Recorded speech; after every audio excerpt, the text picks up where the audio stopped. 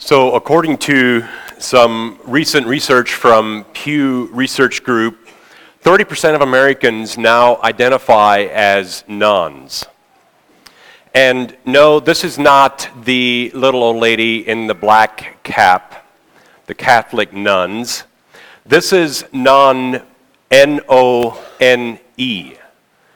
And where they get their name is that when they are surveyed asking about their religious affiliation, and they're given a choice of options, Catholic, Protestant, Jewish, Muslim, Hindu, whatever that may be, there's always an option for non-affiliation. 30% of Americans now identify as non. This now makes them the largest demographic sorted by religion in America, larger than Catholicism and larger than Protestantism.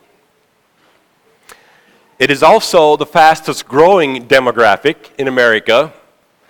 In 1972, when this data was first available, it was at 5% of Americans identified as non. Today, 30% of Americans identify as nons.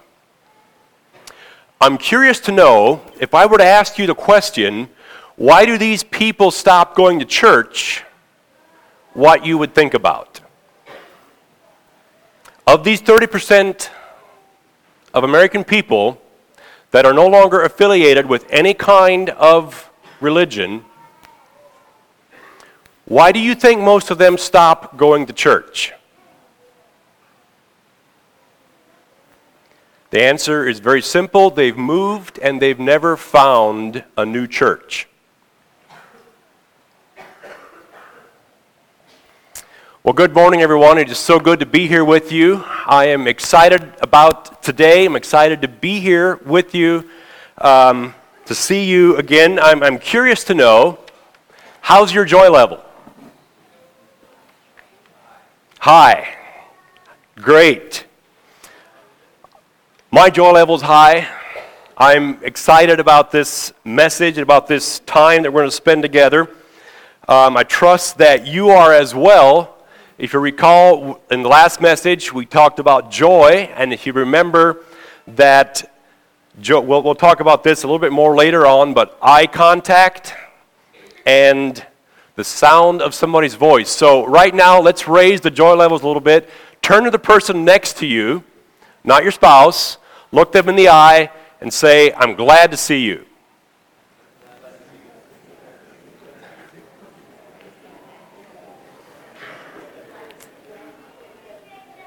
Oh, I love that sound. So, as you recall, we have been, we are back in our series on the statement of faith. We're not going to talk much about that. If you recall, we were in Article 8 and Article 9. Article 8 on the nature of the church and that we are the called out ecclesia of God. And then Article 9 is on the mission of the church. How should the church relate to those outside? Jesus has entrusted to the church the stewardship of the gospel, or the good news. Now, if you recall, in the last message, we kicked off a mini-series, if you will, that we're going to spend some time in, that I'm going to call Full-Brained Christianity. And we're drawing that primarily from the book called The Other Half of Church. And so we're going to do a little bit of review. We're going to catch up on what we talked about. But maybe just note here that in the next several messages, I'm not necessarily going to reference the statement of faith, just for the sake of clarity and keeping it simple. At any time, though, remember that this series of messages fits under what we believe in Article 8 on the nature of the church and Article 9.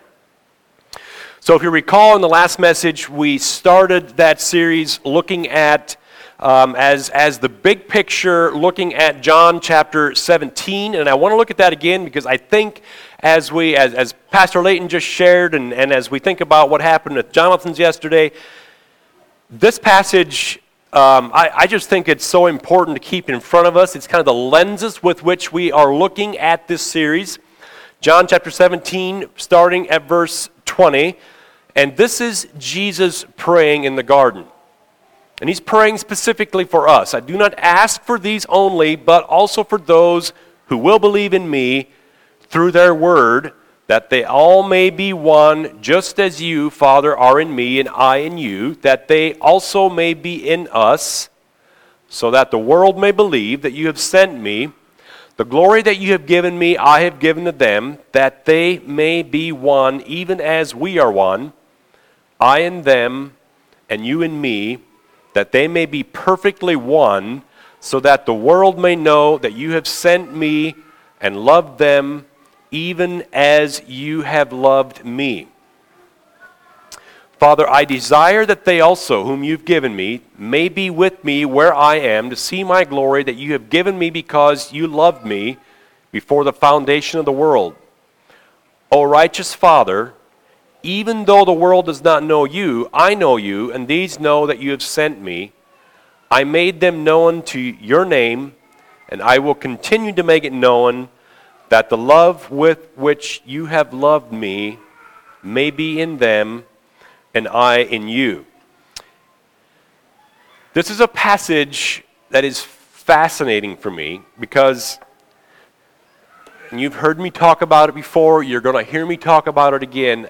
How do we even know? Do we even know how much the Father and the Son and the Spirit love each other? If we think about it in the context of when Isaiah tells us in chapter 40 of Isaiah to look to the heavens, remember, and we looked at how vast, immensely vast the heavens are. That is how much higher God is than we are. Stars beyond our comprehension. And then God says, the way that we love each other, you also love each other that way. And as you love each other this way, the world will know who I am.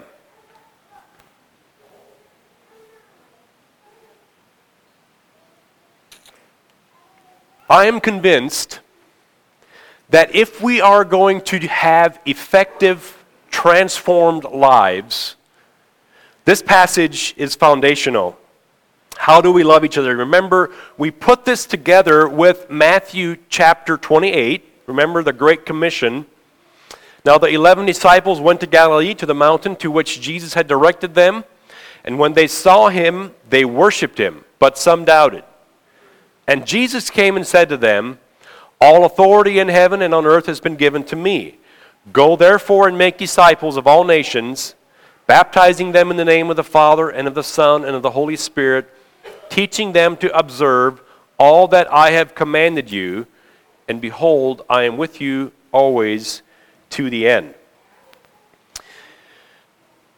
If you recall, we had looked at these as a first and second thing principle, right? How we love each other, how we relate together is the first thing.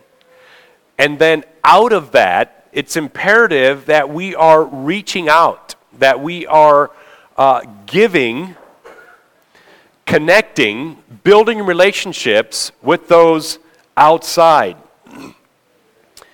Evangelism outside the context of loving my brother is simply the transfer of information.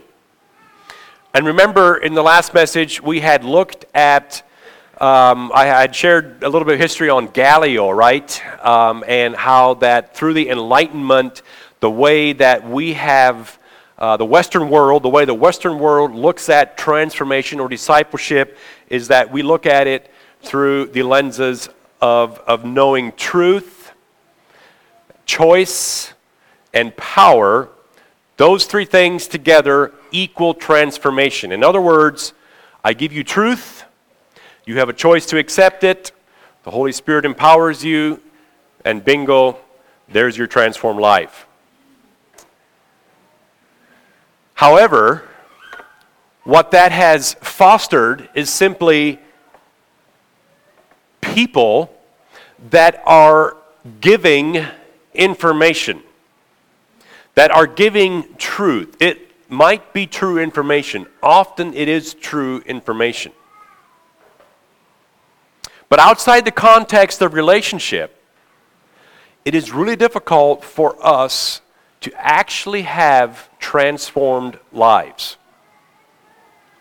So evangelism outside the context of the body, of loving my brother, is simply the transfer of information. Likewise, loving my brother without the goal of making more disciples is not loving as Christ has loved us. In other words, if we're all huddling here without conscious thought about those who do not know Christ,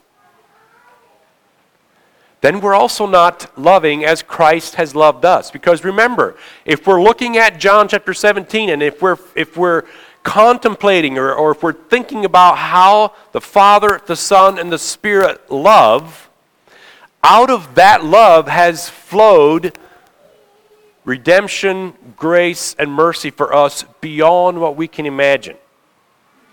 And so, if we're loving each other with that kind of love, it is imperative that from us flows this same fruit.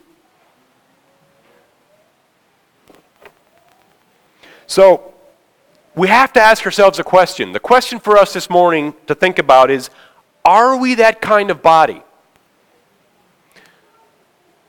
In light of these passages, what do we look like? When we look through the lenses of these passages, what do we look like?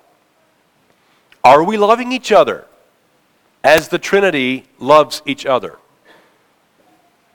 Are we making more disciples?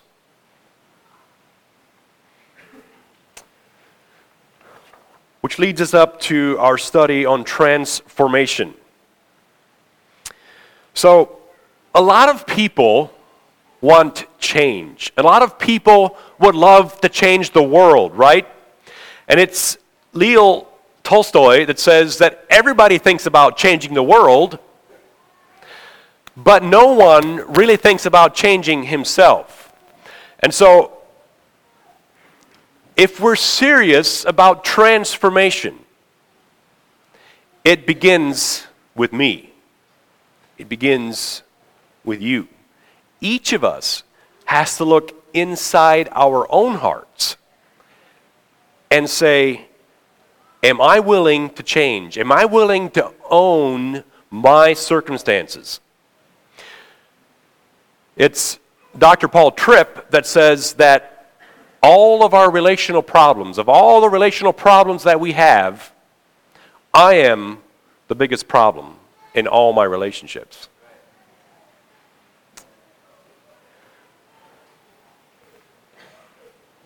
So, character transformation, according to Hendricks and Wilder in the book The Other Half of Church, they say that our character is determined by the subconscious, instantaneous reaction to our surroundings, right?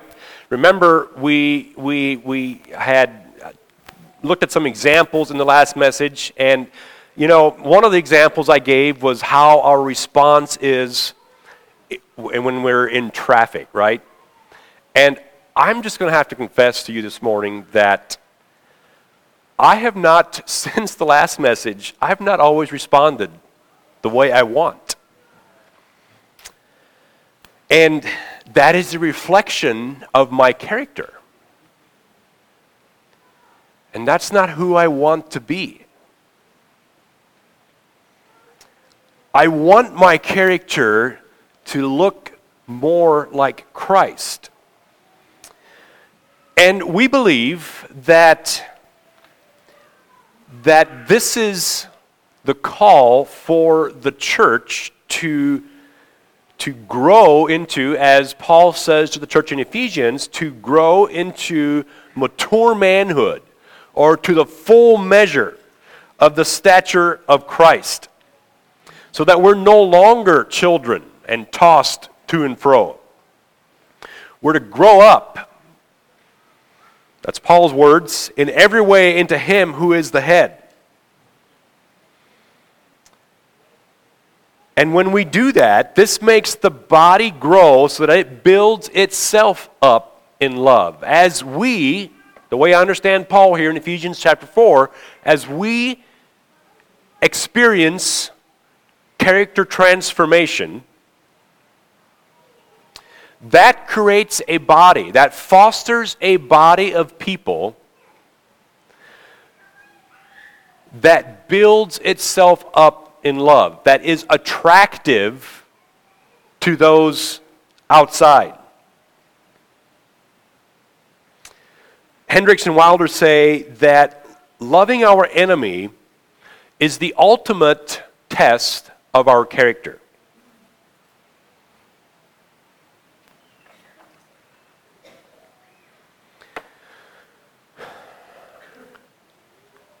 So if you recall, the other half of church, I know some of you have been reading this, also had mentioned emotionally healthy spirituality. I'd like to review the brain just a little bit to bring you up to speed. Remember, our brain is divided into left and right sides. On the right side of the brain is the relational side, and it is there, primarily, that we relate to who we love. It's our emotional reactions. It's our ability to be in touch with our emotions, to calm ourselves. And it's also where our identity is formed. On the left side of the brain, that's often more of what we think about as the mind or the brain. That's where logical thinking happens. That's where problem solving happens, where strategies are created, and where language happens, and that's where most men live, right? But it's in the left brain that plans are hatched and arguments are formulated, stories are told. However, character is formed in the right brain. Character formation develops out of the community of people that we relate with, which is right brain. So it's our loving attachments, the people that we do life with, the community that we call my people. It's those things that drive and shape my character. In other words, it doesn't work very well for me to simply give you truth or information and expect you to change. It might have some effect, but it works much better when we can see others model it for us. When our right brain is underdeveloped, in other words, we have low joy, we have no good relational connections, no loving community, we are going to struggle with having proper identity and having good character transformation. So the question that Hendricks and Wilder set out to answer is, what fosters healthy character transformation? In other words, is there any hope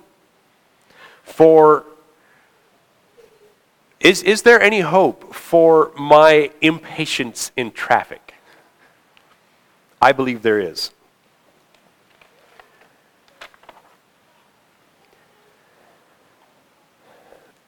The first one we looked at last time was joy. Hendricks and Wilder described that as a sparkle in somebody's eye that conveys, I am happy to be with you. If you remember, we looked at a number of passages where we see that in Scripture, where God's face shines on us, Joy is primarily transmitted through the face, the eyes, and secondarily the voice. Joy is very relational.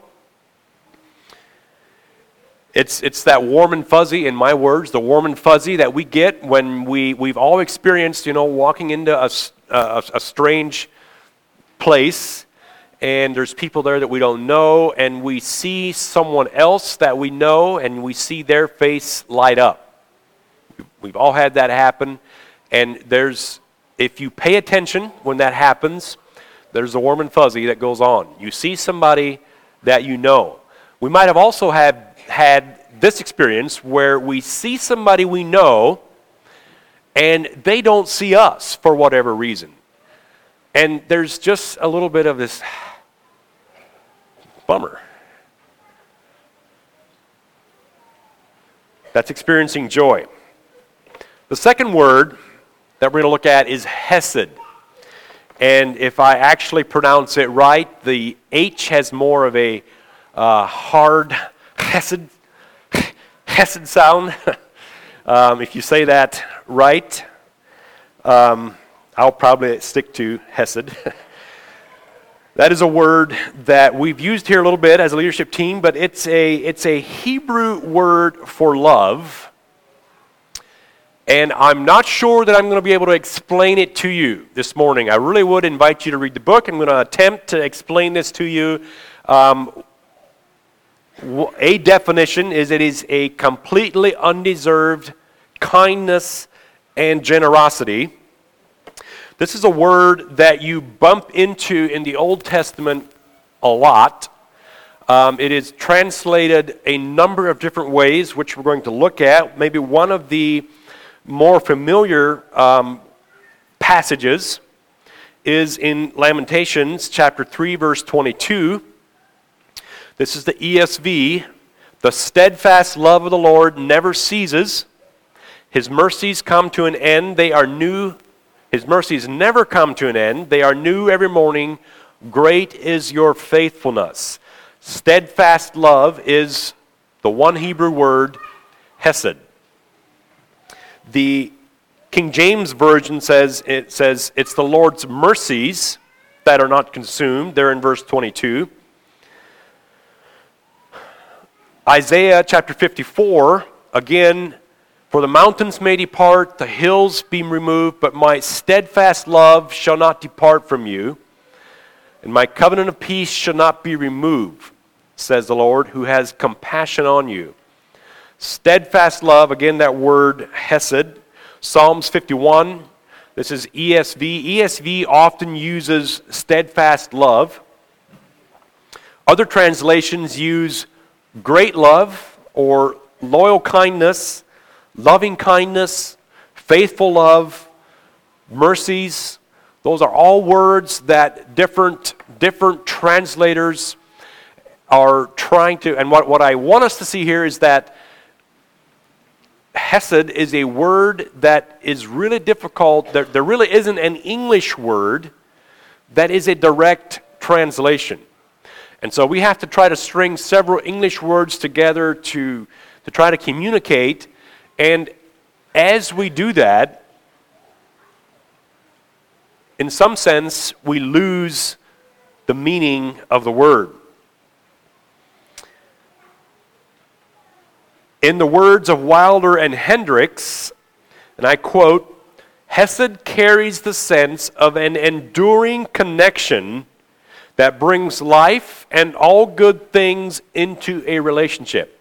And the way I understand it from Wilder and Hendricks is that where the English breaks down is in conveying the idea of connection or of provision. If we do a word study on this in the Old Testament, often when this is used, there's the context. There is a context of a connection and God providing, God's enduring, loyal kindness. God is providing life. Interestingly, with that, one of the things that Wilder Wilder, as a neuroscientist, one of the things that him and his colleagues have discovered about the brain is that the strongest force in the brain is attachment. So our brain draws life, we draw life from the strongest relational attachment that we have. Or, in other words, who we love or what we love shapes who we are. Think of an infant and a mother. There's an enduring bond there. There's a bond there that never entirely goes away. It might be broken. It might be not the way God intended it. But if we could really see into the lives of those people, there is a connection there, a longing for that connection of a mother and her child.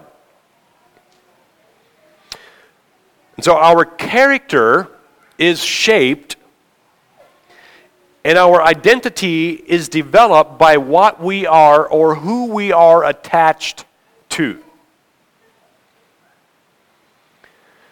I'll give you an example, some sort of an example of what that looks like. Some of you will know that I was born in Canada, and I actually am a Canadian citizen, so that's pretty cool, I think. I saw some shaking heads. So my dad grew up in Canada, met my mom here in Wakarusa, and the first 4 years of their married life together, they lived in Canada. I was born there. And so we would often, growing up, we would go up there to visit my cousins and my grandparents, and they would come visit us. And I wasn't very old, maybe 5, 6, 7 years old. I began to notice that these people are a little different than we are. Just different ways of different, they go to the washroom instead of the restroom. I mean, what's up with that? Just some things like that. They really do kind of have a funny accent, eh? Just things like that I noticed that there's differences, right? And then a little later in my life, when I was about mid-teens, I don't really remember how old I was, I realized that, you know what? If my parents would have stayed in Canada, I would have been like them. And wouldn't that have been weird? That's what I thought. And I would have come to Indiana and visited the different cousins in Indiana. And I would have thought, boy, those people are the weird. So early on, I realized that, not just your family, but the tribe that we are a part of, and we'll talk about that more probably in the next message, but the tribe, the people that you do life with, is really important. And so that attachment shapes who we are. So I'm really condensing a lot of information in the book. I would encourage you to read it. What I want us to understand, I want us to see this word Hesed and think sticky. There's the idea that there's some attachment with Hesed. And again, this is a Hebrew word for love, but we can't just simply say love because our love is so watered down, it's so dumbed down. So Hesed is a love that is sticky. And Wilder and Hendricks actually, they also use the word glue to give some definition of this Hebrew word. It's a love or a relationship that is glued together. The other thing that's really interesting about the brain is that the brain has no mechanism or no way to part that relationship healthily. The only way that that relationship parts is when it's broken or torn.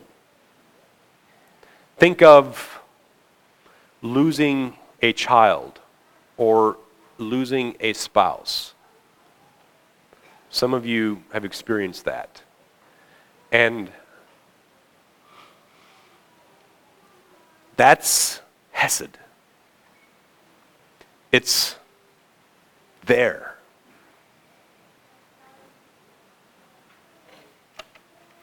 I'd also like to look a little bit at the Greek word agape. It's interesting that, when we talk about agape, we talk about that quite a bit. We all know agape is the deepest level of love. That's how we would describe it, right? And I think when we think of agape, we think of a sacrificial kind of love. We think of what Jesus did on the cross for us, right? And I think, as I understand the Greek, that is an accurate translation of the word agape. Interestingly, it seems like agape wasn't used much in the Greek language pre-church era. Phileo would have been a much more common Greek term for love. But as the New Testament writers looked for a way to describe what Jesus did, agape was something that they used. And of course, they were also trying to, I had never thought about this, but they were also trying to translate Hesed. How do we describe Hesed in Greek? And so agape became the word that they chose to try to translate the meaning of Hesed.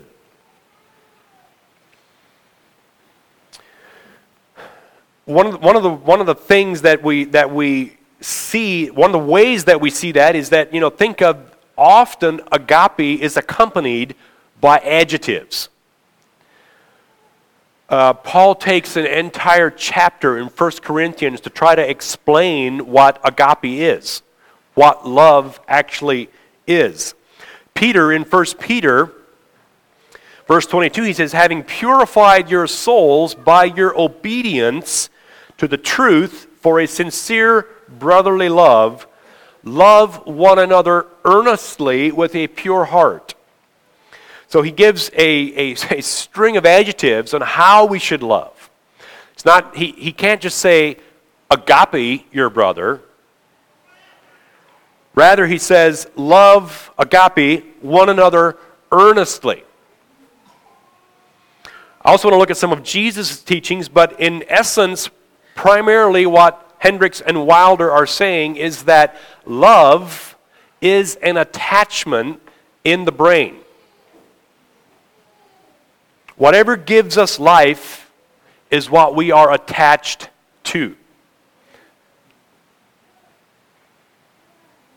And if we read Jesus' words in Matthew chapter 6, whatever we attach to, it is that thing that we love. You see, it's for, Jesus says, for where your treasure is, there your heart will be also. Whatever we choose to love, we become attached to that thing.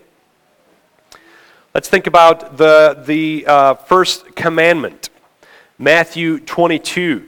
Pharisees are testing Jesus, teacher, which is the great commandment in the law? And he answers and he says, you shall love the Lord your God with all your heart, with all your soul, with all your mind.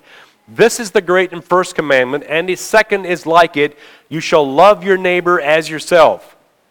It's on these two commandments that all the law and the prophets hang. What if we would read this passage thinking attachment or attach? You shall attach to the Lord your God with all your heart, with all your soul, with all your mind. And then you shall attach to your neighbor as yourself. You know, it's interesting as we think of these two commandments that Jesus says that on these two commandments depend all the law and the prophets. Everything else of the Christian life flows from these two commandments. And have you ever thought about it that what Jesus is saying here essentially is that there is no distinction between my loving my brother and loving God. In other words, we cannot separate the two.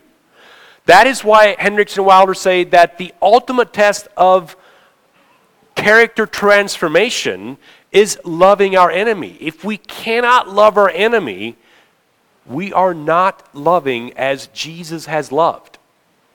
One of the ways that we know that is, remember the church in Ephesus, Revelation chapter 2, the church in Ephesus, what did Jesus have against them? He had several good things that they did, and then he says, but this one thing I have against you, that is that you have left your first love. Well, love for who or what? Jesus doesn't say, because there is no difference.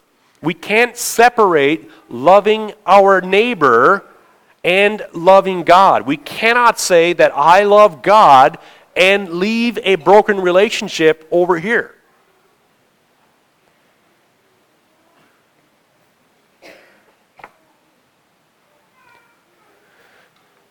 John chapter 15, the analogy of the branch. Jesus says, I am the vine, you are the branches. Whoever abides in me and I in him, it is he that bears much fruit.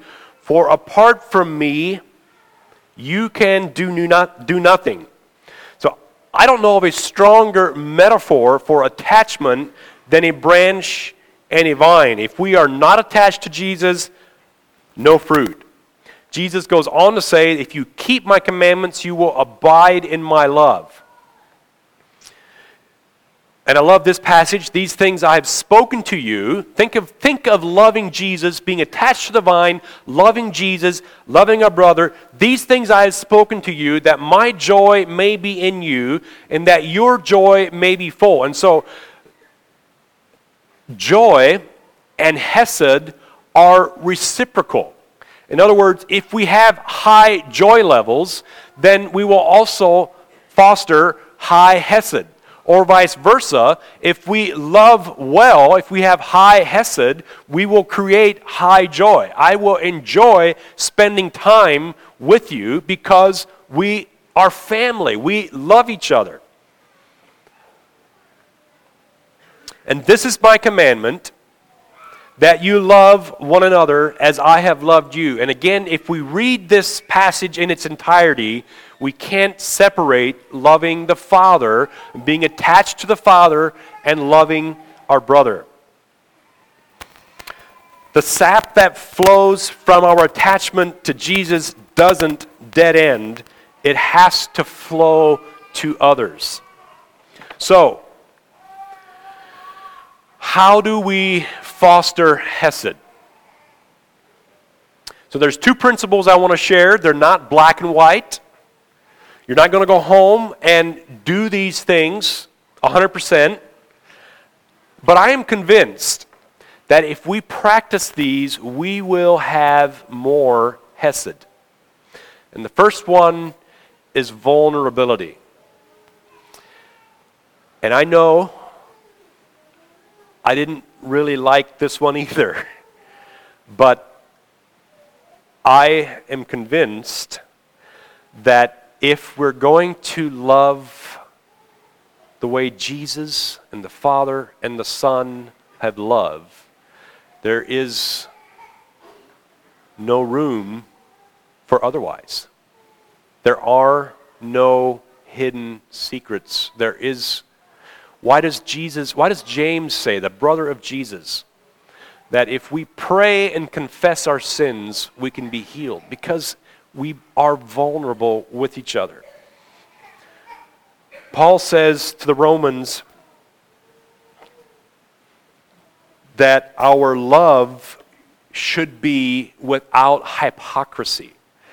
The ESV says genuine. I think hypocrisy is a better translation there because it raises the importance. Hypocrisy reeks. Let your love be without hypocrisy. Remove the mask. See, If you don't know me, if there are things in my life that are hid, you cannot love the real me.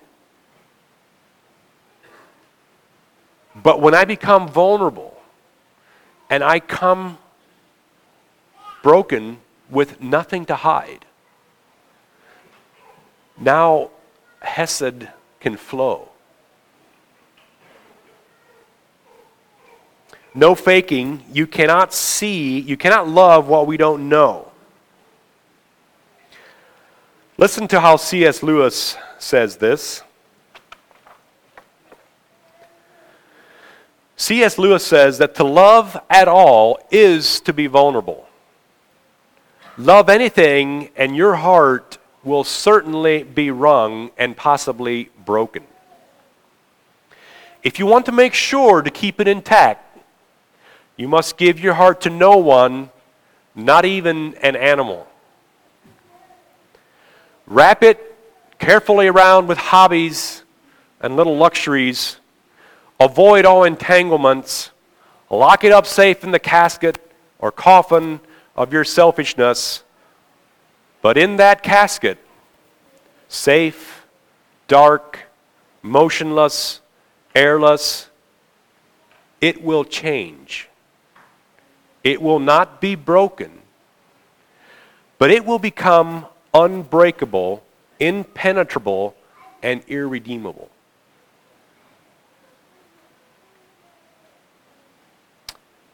I think if we study Lewis's life, Lewis knew something about that kind of heart.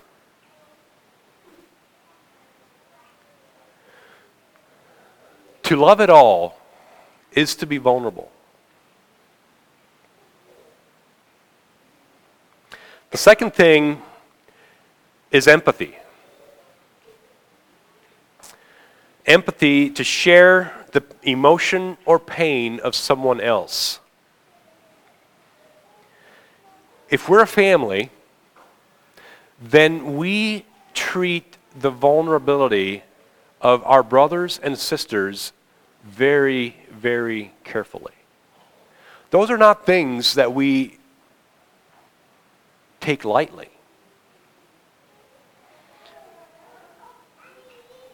Paul says to the Romans in chapter 12, rejoice with those who rejoice and weep with those who weep.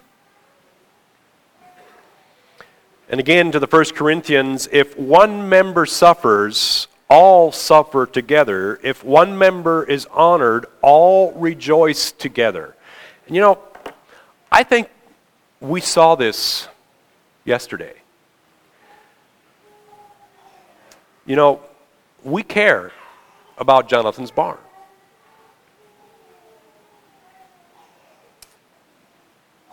We build Hesed, relationship that is sticky, when we care for each other, when we rejoice with and we weep with, when we suffer together and rejoice together, because we're a body, because we love as Christ and the Father and the Spirit loved each other.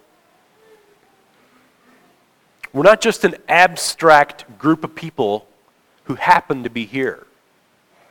We're the called out ecclesia, the church that has a mission. How well we love has a direct impact on how well we serve the mission of Jesus. In closing, I have another question for you. In light of John chapter 17 and loving as Jesus has loved, in light of Matthew 28 and going and making more disciples, in light of us being a family, of having joy and having Hesed and loving to be together,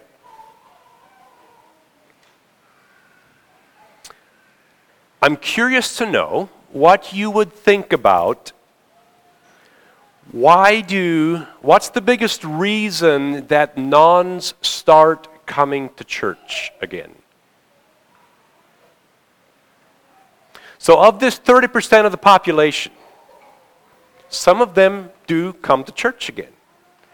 What do you think is the biggest reason that they start to do so?